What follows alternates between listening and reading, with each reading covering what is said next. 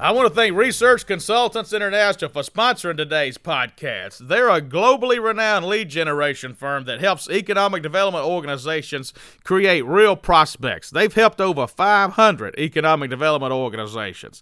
Let me tell you exactly what they do. They facilitate one-on-one meetings for economic developers with corporate executives who will have projects soon.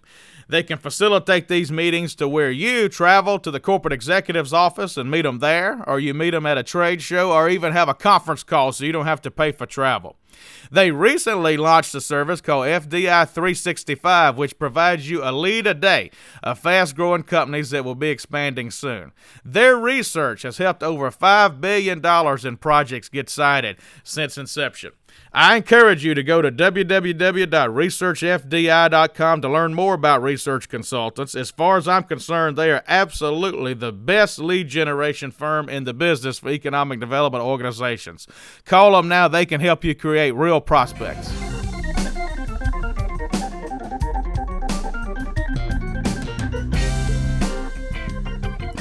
Welcome to this week's episode of the Next Move Group We Are Jobs podcast. This is Chad Chancellor, co-founder of Next Move Group, and I'm glad to have Raul Peralta with us today from ECS Limited. He's the Senior Vice President of ECS Southeast, and they're an engineering firm that does all kind of work for manufacturers and helping economic development organizations and so forth. So, Raul, thank you for being with us today. My pleasure. Glad to be here. Why don't you just tell these folks a little bit about ECS and kind of what you all do?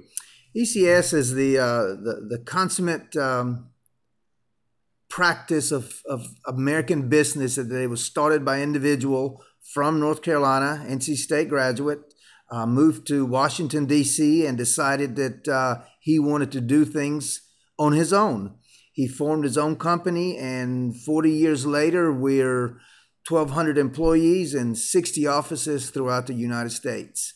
We're divided into subsidiaries, so we divide the country, and our mission is to not only provide good services to our clients, but dominate the markets that we serve. We do that by providing on-time and cost-effective solutions to issues related to economic development. And I know you're really strong in economic development. Matter of fact, we're recording this podcast at the Southern Economic Development Council in New Orleans in early August, where I believe Raul is the chair. I guess maybe you're not in. You gave it away today, so now you don't have to do the hard work anymore. Yes, this is part of the annual SEDC conference in New Orleans. I am the chair. To not to correct you, but to make it clear, I am the chair until the end of this year. Oh, okay. So it doesn't end at the meeting at the annual conference. It goes calendar year. So we've got a few more months to make good things happen. Well, I heard good things about the conference, so I think it was well received. And so talk about kind of, let's say there's an economic developer out there that's maybe inexperienced, just got into business. How can you help them figure out if this is a good site or not, or if they've already got a piece of property, get it prepared? Kind of walk through the different menu options you have to help those folks. As we all know, in this business, having shovel-ready product is key. And part of that is doing some due diligence on a piece of property, in addition to, of course, having it under control and some of the other components of having a site ready.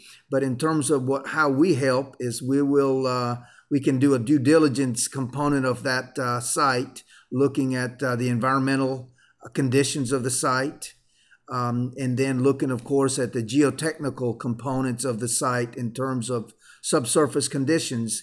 And ultimately, not only do you want to get that site shovel ready, but you also want to determine how much of that site is buildable. There are things that impact that concept, like wetlands and rock outcroppings, etc. So ultimately, what you want to do is, let's say you have a 100-acre site, you want to see how much of that acreage you can actually build on.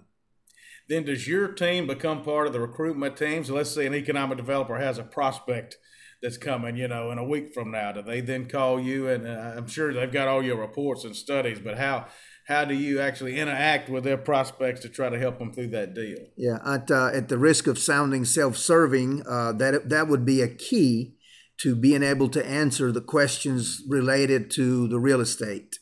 For example, the last large manufacturing project that looked in the Southeast, we all know who that was, looked at several mega sites in North Carolina. We had done the due diligence on all of those sites that were looked. In addition to that, we were brought into the conversation and actually gave the owners as well as their representatives a tour of the sites to look at specific issues and what were challenges on the site and what were advantages related to the site. So considering how strong you all are in the Southeast, a question I get asked a lot with the different stuff we do is what is too small of a site? So let's say a community doesn't have a lot of resources, and maybe they've filled up an industrial park and they want to go out there and try to develop another one. If you had to give your advice on what's just the minimum you need to start with, what would it be? Well, the South is continuously looking for good property. There's no magic number. There's no minimum. It all depends on the size of the project and what's required. Mm-hmm. I would urge you to think more on the infrastructure associated with that site and how it would relate to the sectors or the particular customer or project that you're pursuing. We've worked on sites as small as 25 acres and as large as 2,000 acres. Obviously, those sites are better in tune for different projects and different sectors, mm-hmm. if you will. Yeah, I was somewhere last week, and they didn't have a 100-acre site. They had like 80 acres, and they were almost embarrassed to show it to me because somebody had told them, well, that's not enough. And I said, oh yeah, 80 acres. Let's at least look at it. Yes. Yeah. So don't not think that if you only got 80 acres that because everybody hears mega sites and all, and sometimes maybe people think, well, we just don't have enough acreage here to do anything. I think the key, if I may interrupt you, the key is how many of those acres are actually buildable. Right. What can you do with an 80-acre site, and what can you do with a 50-acre site? Mm-hmm. That's the key.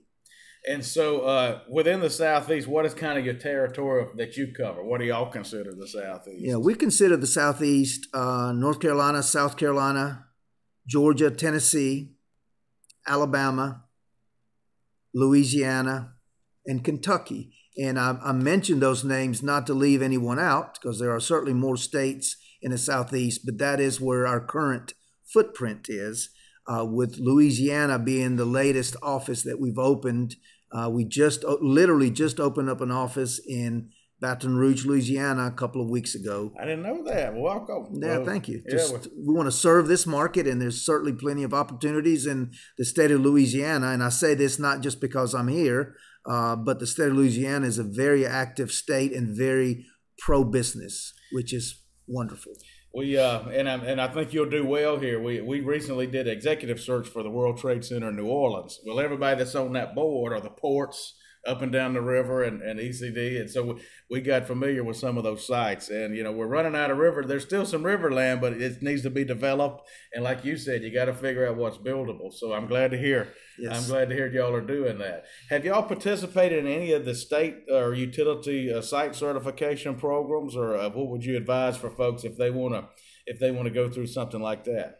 We do participate in those quite heavily. It is our intention to help early on in the process get product ready.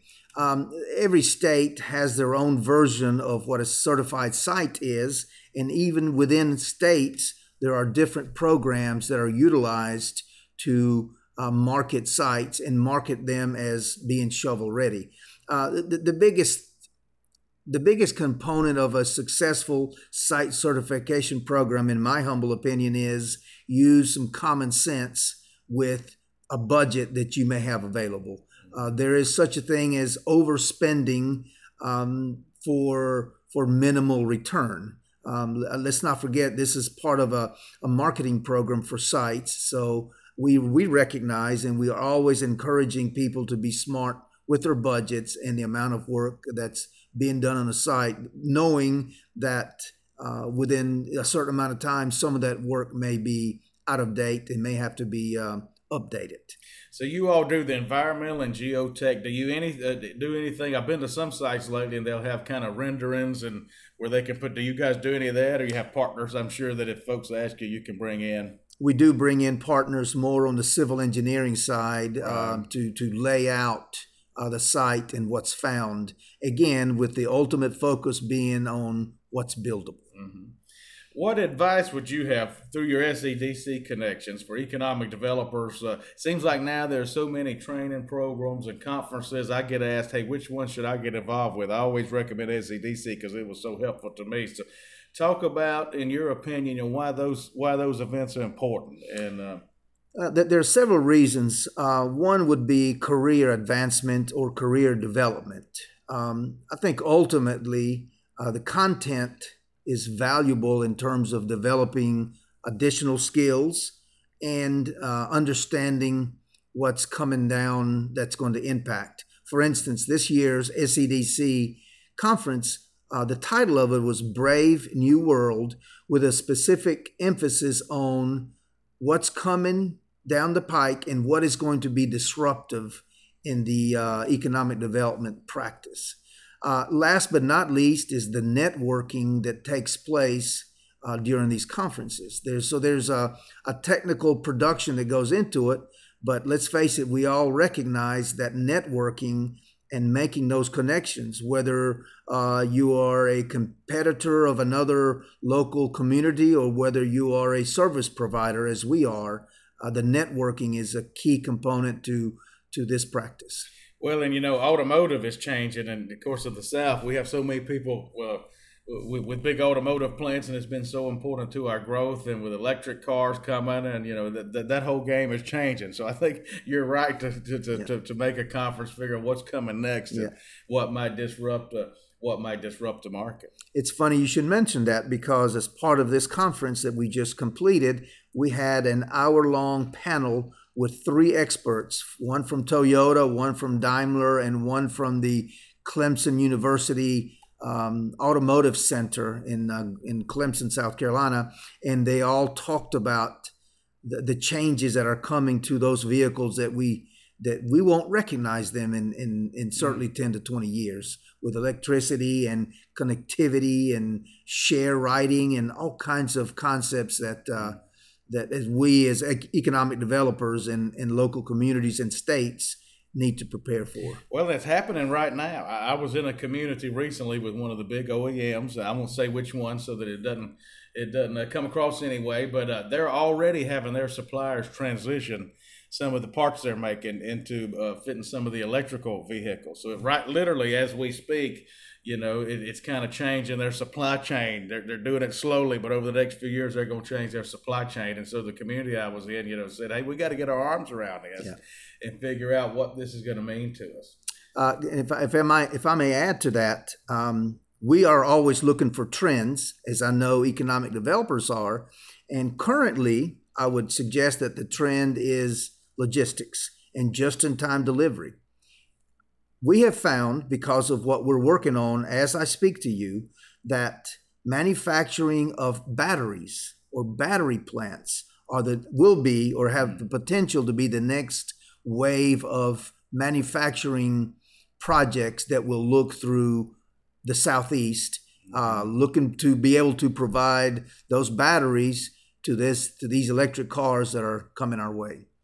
If we get you to put your ECS hat back on, can you guys do, what is your menu, I guess, of pre-diligence? Let's say a community is looking at 3 different pieces of property. Can they hire you to come in and help them figure out which one's going to be easiest to develop, without spending, hundreds of thousands of dollars to do testing? I guess what's kind of, if a community doesn't yet own the property, but I'm sure you have something where you can advise them, hey, property B is better than property. How does that work for you? Well, first, let me say that we are always, whether it's signed or not signed, we're always working as if we are under an NDA. So many times we see the challenge that we're working for the same project in different sites. So we utilize the power of an NDA to make sure that we don't violate the confidentiality that's involved.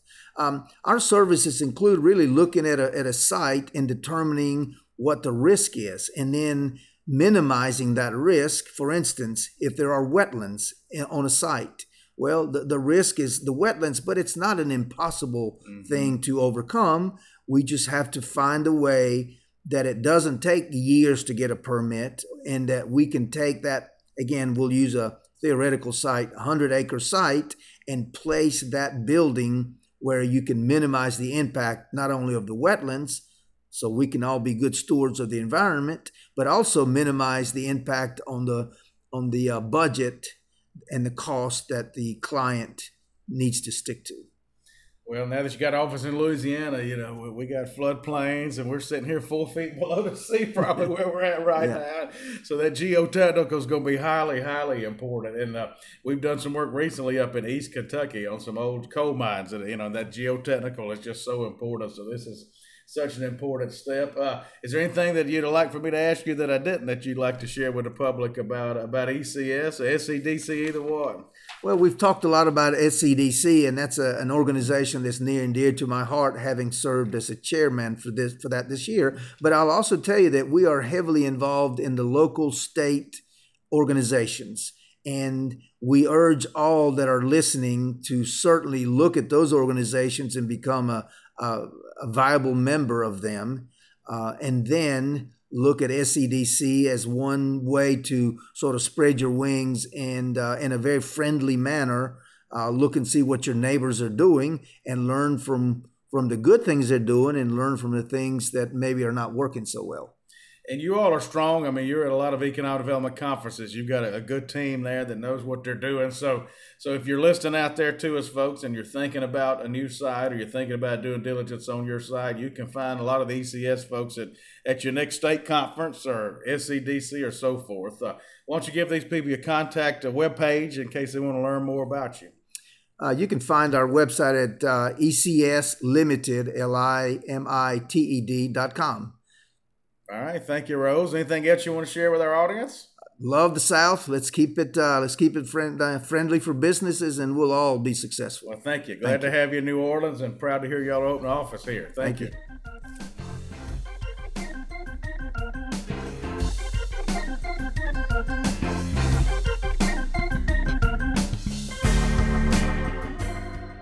A special thank you to Younger Associates for recording, editing, and publishing this podcast for us. I encourage you to visit their website at younger-associates.com.